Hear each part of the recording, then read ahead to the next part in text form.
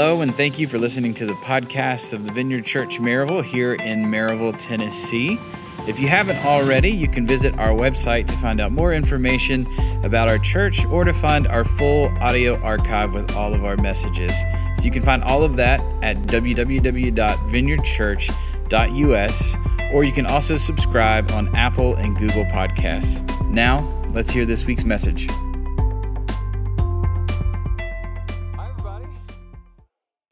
Nice. Hello. So good to see you. So good to see you. If you're a little crowded and you're like, I wish I had a little more room. We have more room in the 8:30 and the 11:30 services. I know one's too early and the other one's too late. That's why we have more room there. But if you're looking for some more space, that'd be the way to go. Just a suggestion. I just want to point out, Sharon at one point said, I know none of you can write a check for $2 million. If you thought to yourself, I could write a check for $2 million. Then let's talk. I got some ideas. Just got a couple ideas. I also just want to point out on the announcement video, I'm so grateful to Zach. First time on the announcement video. Good job, Zach Weaver. Yeah. And here's the impressive part. Did you hear him say we're going to have a gathering where the guys are getting together and we're going to celebrate because UT is going to beat Georgia, which is a statement of fact.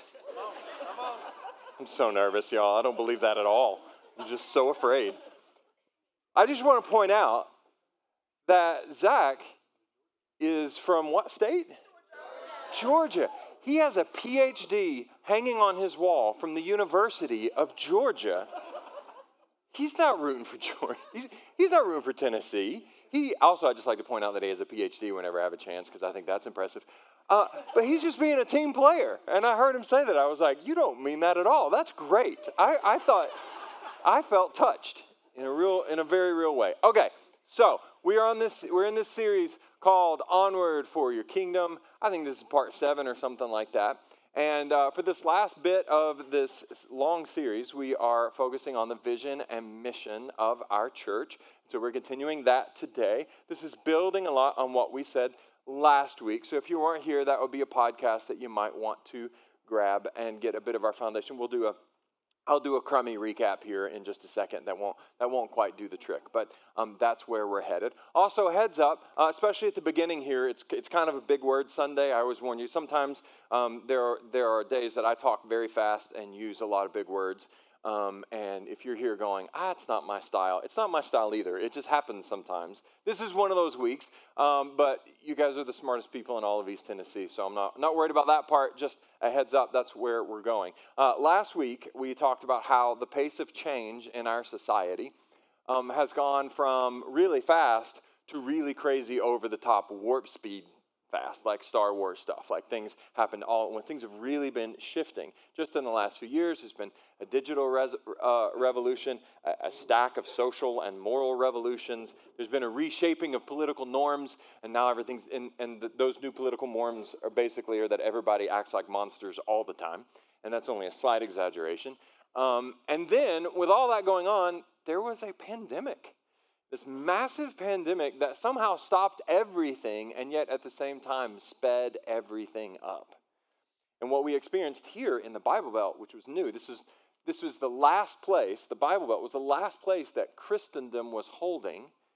And it's my opinion that Christendom collapsed during the pandemic and all of that social unrest over the last few years, even here in the Bible Belt. A quick reminder, when I say Christendom collapsed, Christendom is not Christianity. Christendom is the culture that emerges in a place when Christianity is the dominant religion for a long time, okay? And so Christendom has collapsed, and now even the Bible Belt doesn't feel all that Bible Belty. And so that feels very different. And who knows what's next, man, because we can't really talk about this in the past tense because it's not as if things have stopped. They've just kept coming, and they've kept coming in rapid speed. So now there's just a bunch more stuff in addition to all the things, not even stuff we talked about last week. Now there's a war going on, a couple of them, and a renewed nuclear threat. Suddenly we're talking about that again. A very weird and almost inexplicable sort of economic moment is happening as well. So all this it's ongoing. What I want us to do last week in this is for us to just take a moment, look around, assess this reality. Because what I think we can do is quickly realize that we're in a very different world. Like, you don't have to be a really astute social observer to see it. If you'll just pause and look, you'll see it. It's just different now. You can feel it. There was a guy, Leslie Newbigin, who is a brilliant man, a very compassionate man, incredible missionary. In the 1930s, he was in the UK. He got training there in seminary, and then he went on to be a missionary to India. He was in India for a very long time. He did not come home to visit at any point, and he was in India doing missions work for 4 decades. He left in the 30s and came back in the 70s. And when he finally came home, he thought he was going to return to an England that was similar to the England that he left behind. And what he found was that everything was dramatically different. Because in that time, they experienced the collapse of Christendom. They became a post-Christian and thoroughly secular environment. And he looked around, and because he'd been gone for 40 years, he could feel it. He could see it and recognize it in a way that other people around him couldn't. Because everybody else had sort of been the frog in the kettle, if you're familiar with that illustration. Things were changing, but you don't really realize it because you're in it. He's gone and comes back and goes, whoa, this is entirely different. There's biblical illiteracy is everywhere. In fact, he tells a story of he came back teaching to a group of seminary students. So these are people training for ministry. And he kept talking about the gospel this, the gospel that, the gospel this, and they didn't know what he was talking about it. He had to explain it to people training for ministry. This is what the gospel is. They thought he was talking about one of the 4 gospels, Matthew, Mark, Luke, and John. And so when he came back, he could see what other people couldn't see. He left as a missionary from the UK, and without even knowing it, he returned as a missionary to the UK. And that's where his greatest ministry was, even though he was at retirement age at that point. Apparently, he was just getting started because he was the guy who sounded the alarm and woke up a whole bunch of sleeping Christians throughout the United Kingdom. Here's why I'm telling you about Leslie Newbigin. Listen, change has happened so rapidly in the last few years that if we will take some time and evaluate it, we can all see it. If you were around in 2015, looking around, pretty sure just about all of you were here in 2015, and you're still around now, then you have seen 40 plus years worth of change just in the last few, which means you can all feel the before and the after in this context the way that only Leslie Newbigin could 50 years ago in the UK, which means all of us can be enlisted in a very important work of being the voice of calm and the voice of reason and the voice of hope that Leslie Newbigin was in his society. Y'all still with me? Okay. Now, we're living in something that Mark Sayers calls a gray zone. Mark Sayers, by the way, is an author I really appreciate. If the stuff that I'm talking about now interests you, that'd be a great place for you to look next. And he calls this a gray zone that we're in now. It's a very important idea. It means we're in a time of transition. We talked about this a whole lot during the Uprising series. I'm going to do a really, really quick reminder about that. We just use different terminology than the gray zone, but I think that's helpful. Here's what we talked about. Christendom has fallen from the throne of our culture, so it doesn't sit atop the American mindset the way that it once did. The mindset of America has shifted away from that. And I'm going to remind you of a very important idea that I harped on a lot during that series. And I'm going to harp on it again, but just much quicker this time, which is simply this. We do not need to fret about the collapse of Christendom. There's a whole bunch of people who are panicking because our culture has shifted and it feels like the end of the world. It's not. Christianity is not Christendom, remember? Christendom collapsed for a reason. And it happened under the watchful eye of a sovereign God. Okay? Christendom, as we said a few months ago, was increasingly defiled. It became more and more about power, about money, about institutional control, about winning, when the way of Jesus is about being last of all and servant of all. What happened? This is what happened. God let Christendom fall because it was actually hurting the cause of Christ. So it can feel disarming and unsettling to us, but here's what I'm saying. So be it. So be it. Now, in the wake of that, Christian nationalism is exploding. It's exploding here in the United States, but especially here in the Bible Belt. And you say, well, what's Christian nationalism? Quickly, it is a heresy that preys upon the fears of Christians and insists that we should direct most, if not all of our efforts to trying to prop up what's left of Christendom. We have to regain institutional power and control that's been lost over recent years. I'm telling you, that's wrong. Don't fall for that. We don't live for Christendom. We live for Jesus. And we need to be focused on the work of Jesus and not trying to save a bunch of defiled institutions. Amen? Cool. Here's the deal. As I said, Christendom has fallen from the throne of our culture. But no other worldview has ascended to that throne. It's vacant now. That's why this is a gray zone. Because we don't really know what's next. It's gray because, well, what's going to now control, as at the end of the shifting, what's going to be sitting atop the throne of our culture? We don't know. That's a gray zone. Is it going to be the political left? Is it going to be the political right? Will it be Christian nationalism? Will it be expressive individualism? We've talked about all these words. If you don't know these words, look them up. I don't know. Hedonism. Is it going to be nihilism? Is it going to be critical theory? On and on and on. I could go with these because all of these ideologies are fighting it out to get on top of that throne. And here's a weird thing that's happened. Even old, long since discarded ideologies we're hearing about them again. We're hearing about Marxism again. Apparently there are Nazis again. How are there Nazis again? What is going on right now? This is what's going on. We're living in a gray zone. It's unclear what will ascend the throne of our culture, and it's incredibly disorienting. Okay, now if you've been here for a couple of months, that was review. If not, then you're probably confused. I don't know how to fix it. Just going to keep going. Now here's a new idea, an important idea. We'll take more time on this one. And by we, I mean all humans everywhere, okay? All humans everywhere. This is what we do, okay? In every society for time immemorial, okay? We build institutions in societies. We build institutions in order to solve problems, to create stability, okay? This is just what humans do. Stay with me. We create governments, for example, massive institutional entities. Why do we do this? Because we need the things that governments provide. We need laws to govern us. We need education for our children. We need infrastructure to make stuff work and to make things go. We need food security. We need to know that the food is going to be in the grocery stores a month from now, tomorrow. We need to know that when we turn the water on at the tap, that water is going to be clean and able for us to drink it. We need law enforcement. On and on we could go. Those are all institutions. We create those institutions to solve problems, to create stability. Okay? There are other types of institutions.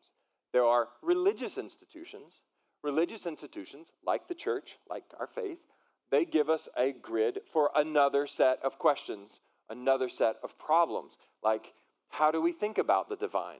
Is there a God or isn't there a God? Is there an afterlife? If there is an afterlife, how do we get ready for it? What should be our governing moral principles? Just on and on and on. Big questions that are addressed and create stability through institutions. Okay. There are also social institutions, formal and informal. Social institutions give us norms. They just let us know how to behave. It sort of establishes what is and isn't kosher in a society. It teaches how to interact with one another. Those are a bit squishier, but they're a constant reality. All right, that's some institutions. Therefore, and stay with me now on this one. If you're following, you should be able to see this. We can think of institutions as structures that societies build to help us manage our anxiety. Say it again, think about it. These structures that we build that create stability, that solve problems, these are really structures that we build to help us manage our anxiety. Because without the solution to those problems, our anxiety would run amok.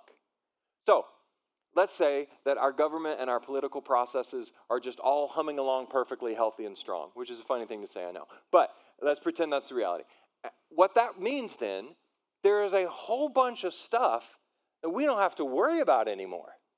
Like a whole bunch, like we're secure. We have a way to educate our kids. There is a stable food supply. We're protected from outside threats. That's a big part of it, by the way. It's a big, scary world with a lot of people who have big guns. It helps a lot that we have the biggest guns. That helps us manage our anxiety. The water is clean. The roads are safe. The money that we put in a bank will be there tomorrow, and it will still have value tomorrow. We could go on and on and on. Those structures bear the weight of many of our most basic fears and anxiety. Here's where you nod your head. If it's true, don't lie to me now. We're in church. Y'all with me? That lie, I lost some of you on the don't lie part. Okay. I'm going to keep going, though. So that's a set of institutions. And again, back through it, religious institutions, in much the same way, address our basic fears, or we could say our anxieties. Why are we here? Like major existential stuff that we all feel the weight of. Why are we here? Where did this all come from? Is there a God? And if so, are they good? Why does any of this matter? Can we be forgiven? Can we be accepted and loved in the midst of our brokenness? What happens when we die? Again, major, fundamental, basic human questions and anxieties. Whether we realize it or not, these institutions help make us stable and secure in this world, which is why, again, whether we realize it or not, we question and we challenge institutions when things get tough. When it gets hard, we look there. And that's entirely logical because of what they're there for in the first place. If we're stressed, then we point the finger at the institutions that are supposed to help us manage our stress. And fair enough, is what humans do. Now, I'm not saying that's right or that's wrong. I'm just saying that it is. It just is. And it's always been that way. But here's the outcome. And stay with me. You guys will get it. You're very smart. We get anxious. And then because of that anxiety, we turn our ire to the institutions that we've built to help us manage our anxiety. I'll say again, sometimes that's the right thing to do. Sometimes they need to be torn down. Sometimes it isn't. Depends on the circumstances. I'm not making any commentary about our current circumstances. Again, I'm just saying, not that it's right or wrong, it just is. When humans are anxious, we tear down the structures designed to help us manage our anxiety. So think about it. What does that do? Some of you know you just don't want to say it out loud. You're like, is that the moment? Is this the pause where I speak up? And what if I'm wrong? I get it. I'll just tell you. It creates even more anxiety. See it? It's a vicious cycle. It leads from fear to then full-on panic. So if you're confused, it's okay. I'm explaining it this way. This might be a bit simpler. It's a bit like being afraid that your life raft is starting to lose air. And so you just grab your knife and slice it open. That's what I'm talking about.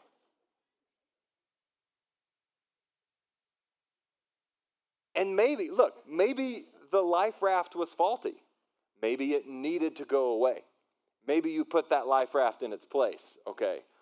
But your anxiety just got worse, not better, and you just became less safe, not more. Get the idea? All right, now let's do some real life examples.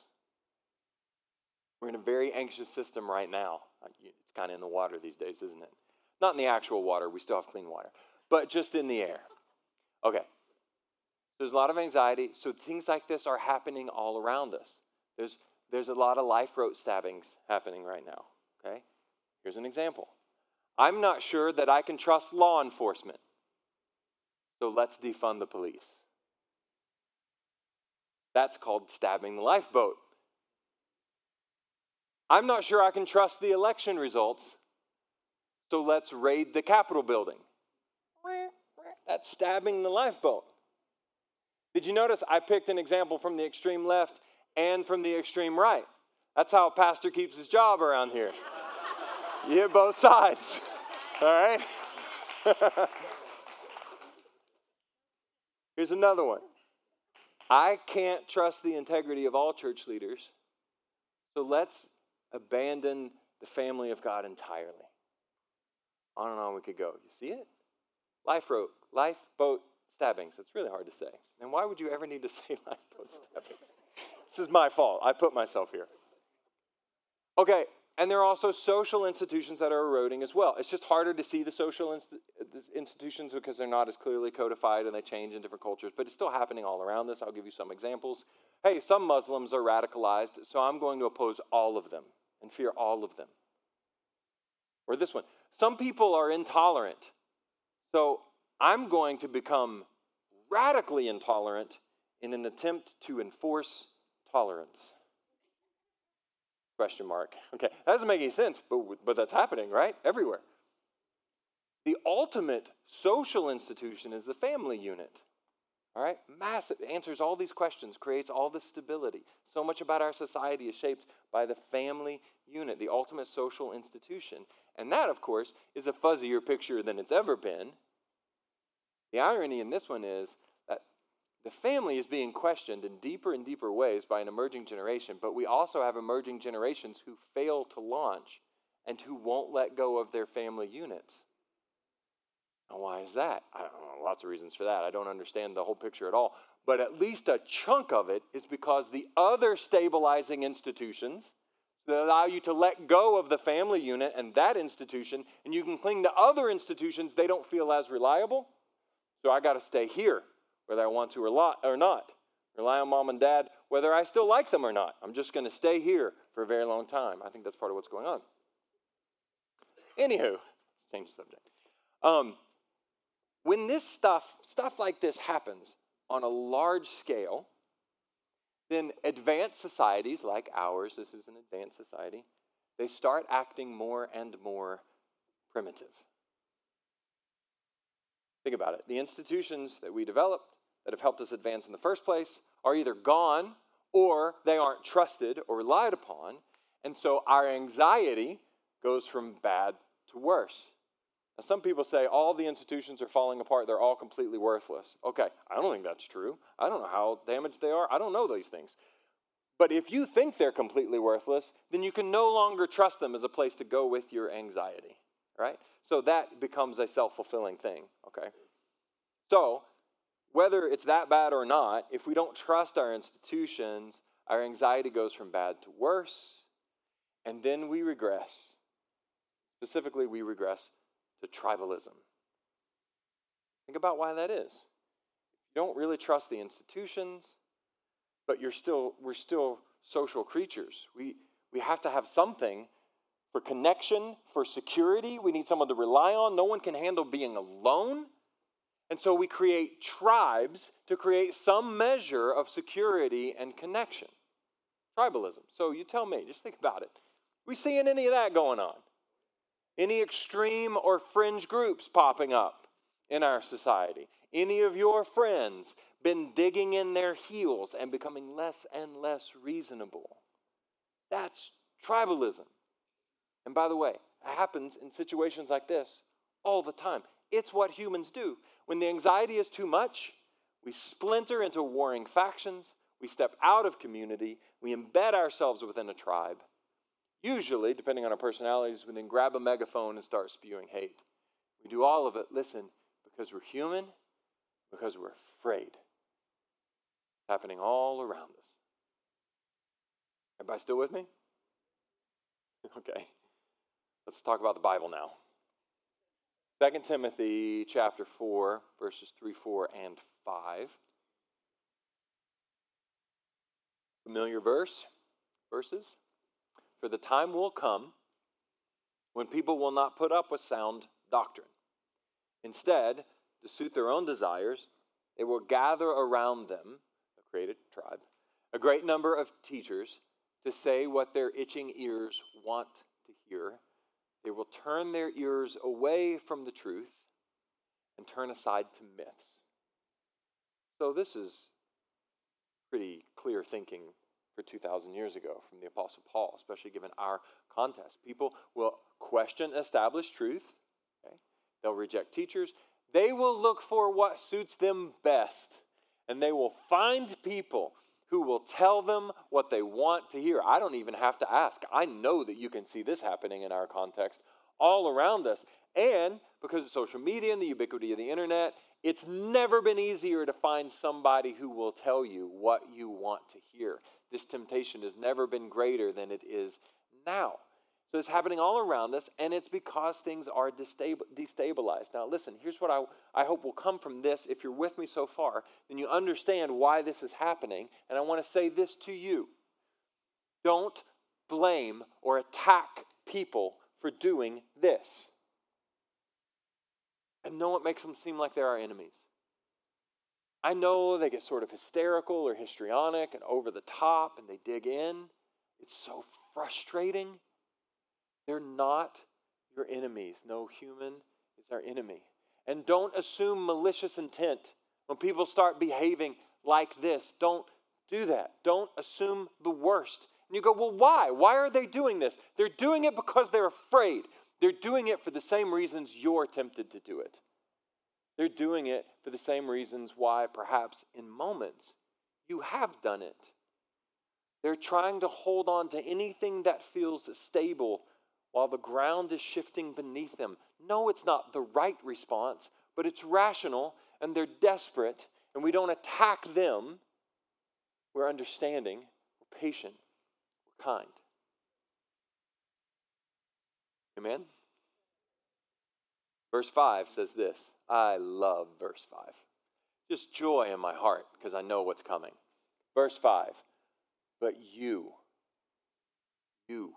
Vineyard Church, you followers of Jesus, you the people of God, you keep your head in all situations.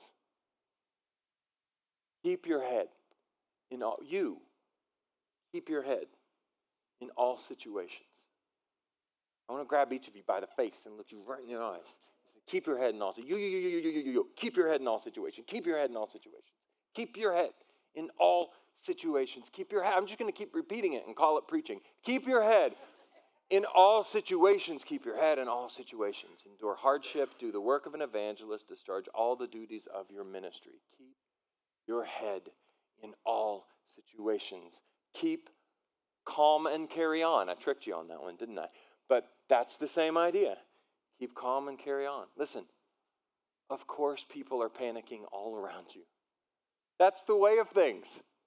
It's what humans do in times like this, but not you. Not you. You. Keep your head in all situations. I'm so on fire for this idea. Who wants to get matching tattoos? Let's do it. I say we do it right, ironically around our necks. Keep your head in all situations. Who's in? Not a lot of you. I'm not in either. It's just an idea. Workshopping it. Okay. All right, but how? Okay, you can go, yeah, I want to keep my head. How do you do that? That's really the question, isn't it? I bet that all of you have already figured out a long time ago that you can't just tell an anxious person to be calm and expect it to work, right? You ever tried that? Backfires. You can't even tell yourself to be calm and expect it to work because you tried and it didn't work, remember? So how do we do this? How do we keep our heads and stay calm when people are panicking all around us? For that, 1 Thessalonians chapter 5. Remember, we're kind of anchoring in 1 Thessalonians for the last part of this series. We'll start in verse 8 down through verse 11. But since we belong to the day, let us, again, people of God, let us be self-controlled, put on the armor of faith and love, the helmet of the hope of salvation. All right, now look at those words. I got a question. Church kids, Sunday school rats, or frankly, anybody who was here last week. You see the triad? The holy triad? It's not the same verse from last week. Same triad, faith, hope, and love. These three remain. These three remain. This is what defines us. This is who we are. Faith, hope, and love. This is our anchor. I want you to notice the faith, the hope, and the love, it comes in the form of armor. This is significant. The armor illustration is an acknowledgement by Paul. Sometimes this is really hard. Sometimes your fears aren't entirely unfounded. Sometimes things do get shaky. Sometimes it is unsafe. Sometimes your concerns are valid. And in those times, we don't panic. We put on the armor, specifically that of faith, hope, love. This is one of two places where Paul specifically talks about the helmet of salvation. I want you to think about what that means.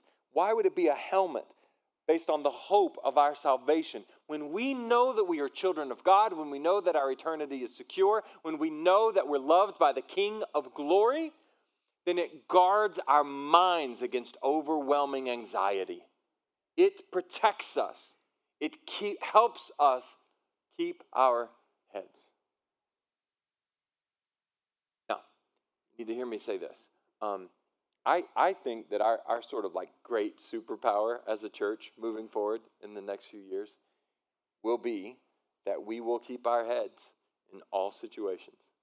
I believe God has uniquely gifted this church to be that kind of an anchor in this context.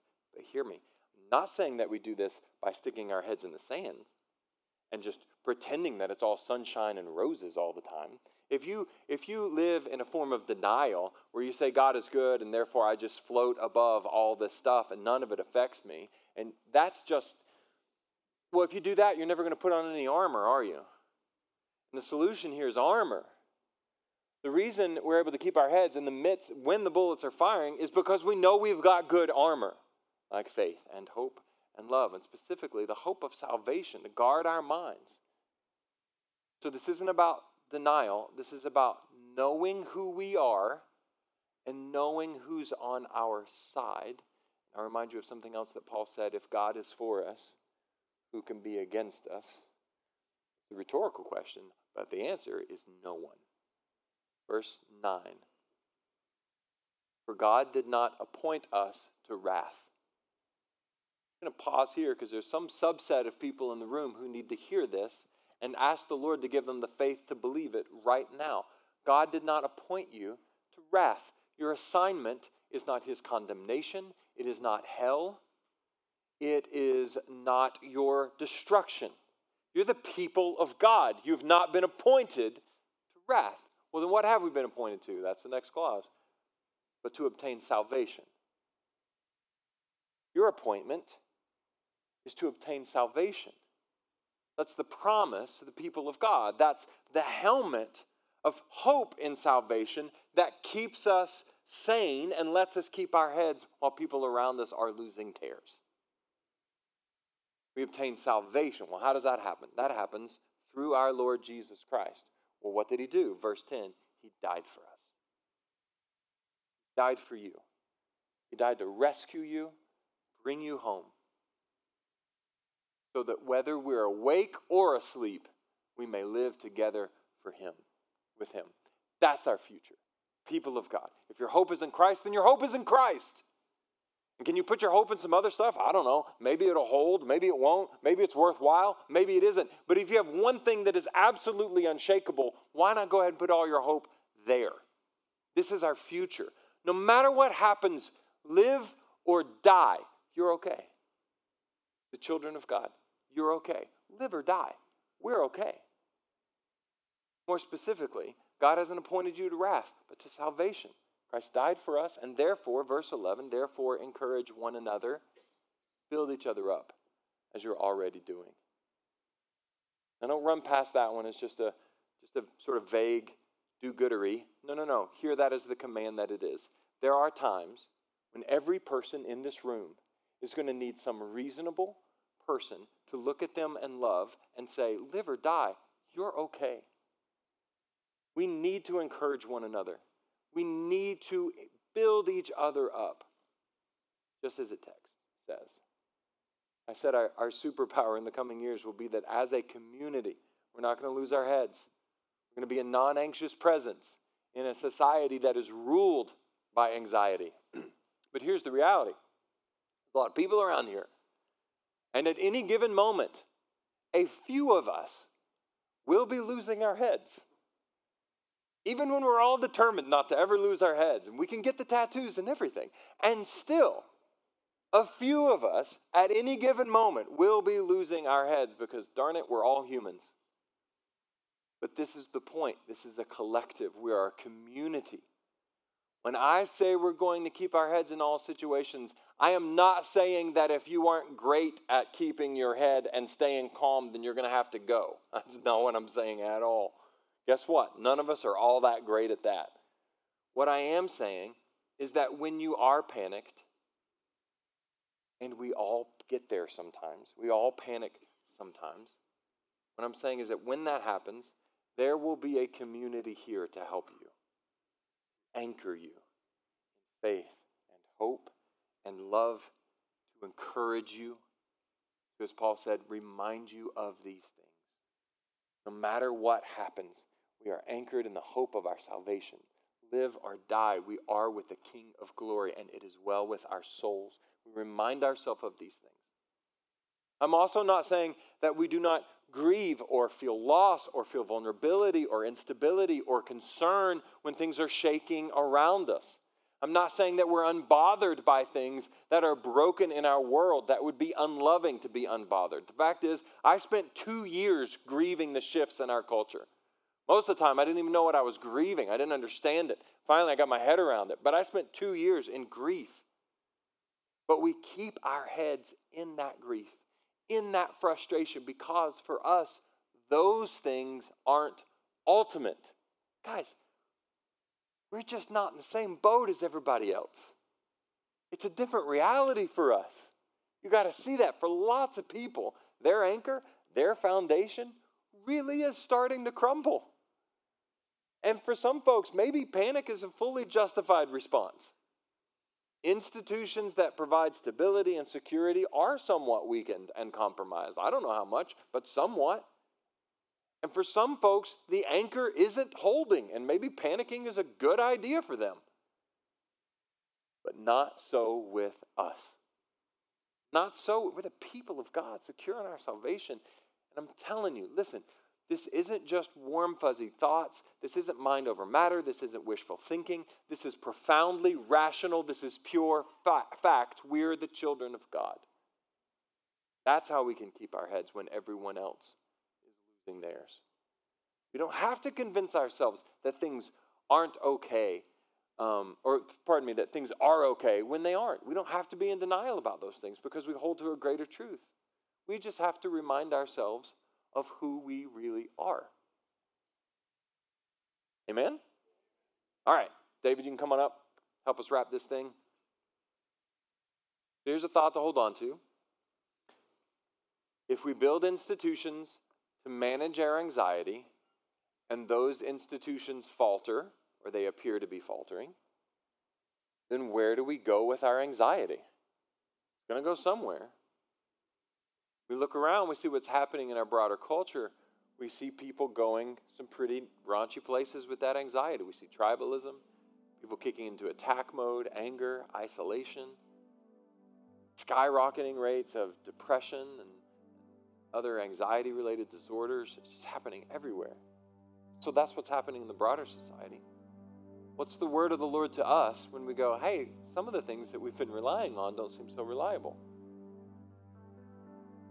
1 Peter 5 verse 7 says it clear as a bell. Cast all your anxiety on him because he cares for you. We have that. We have that. And if we do that, we can keep our heads. And we don't have to let the anxiety spill over onto people around us. We can actually love our enemies instead of attacking them. We can bless the ones who persecute us. I think Christians tend to think if there's a drop of persecution, then that's the end of the world and Jesus falls off his throne. Historically and biblically speaking, it's probably the beginning of something beautiful, by the way. But if we're persecuted, we can do what Jesus said, bless and pray for those who persecute us. Guys, if your hope is in politics, if that's really your hope, you have really no choice but to attack your political opponents. No choice. But if your hope is in Jesus, then you can wash the feet of your political opponents and love them and bless them and speak well of them.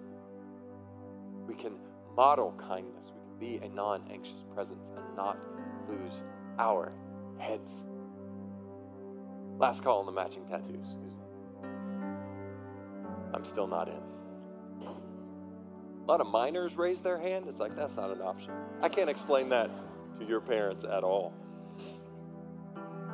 Let's have Selah, a moment or two to pray and reflect. King Jesus, please meet with us in this moment, this brief moment to be still.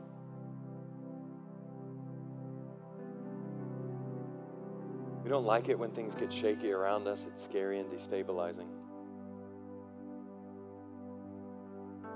But when in those moments our anxiety runs amok, it's revealing to us that perhaps to some degree we've placed our hope in institutions and not in you. 1,000 years from now, Lord, if you tarry, all this will be gone. Every institution we know will be gone. All of us will be gone, and yet you will remain. That's where we place our hope. Lord, would you correct us, challenge us? And Lord, we want to obey your commandment. You said, cast all your anxiety on me because I care for you. And we also have to confess to you, Lord, that I don't know how to do that. And we can't do that without your help. So Lord, would you miraculously, I think it takes a miracle, would you miraculously intervene on our behalf so that we might have the capacity to obey your very kind commandment to us? You cast all our anxieties on you because you care for us. Help us, King Jesus.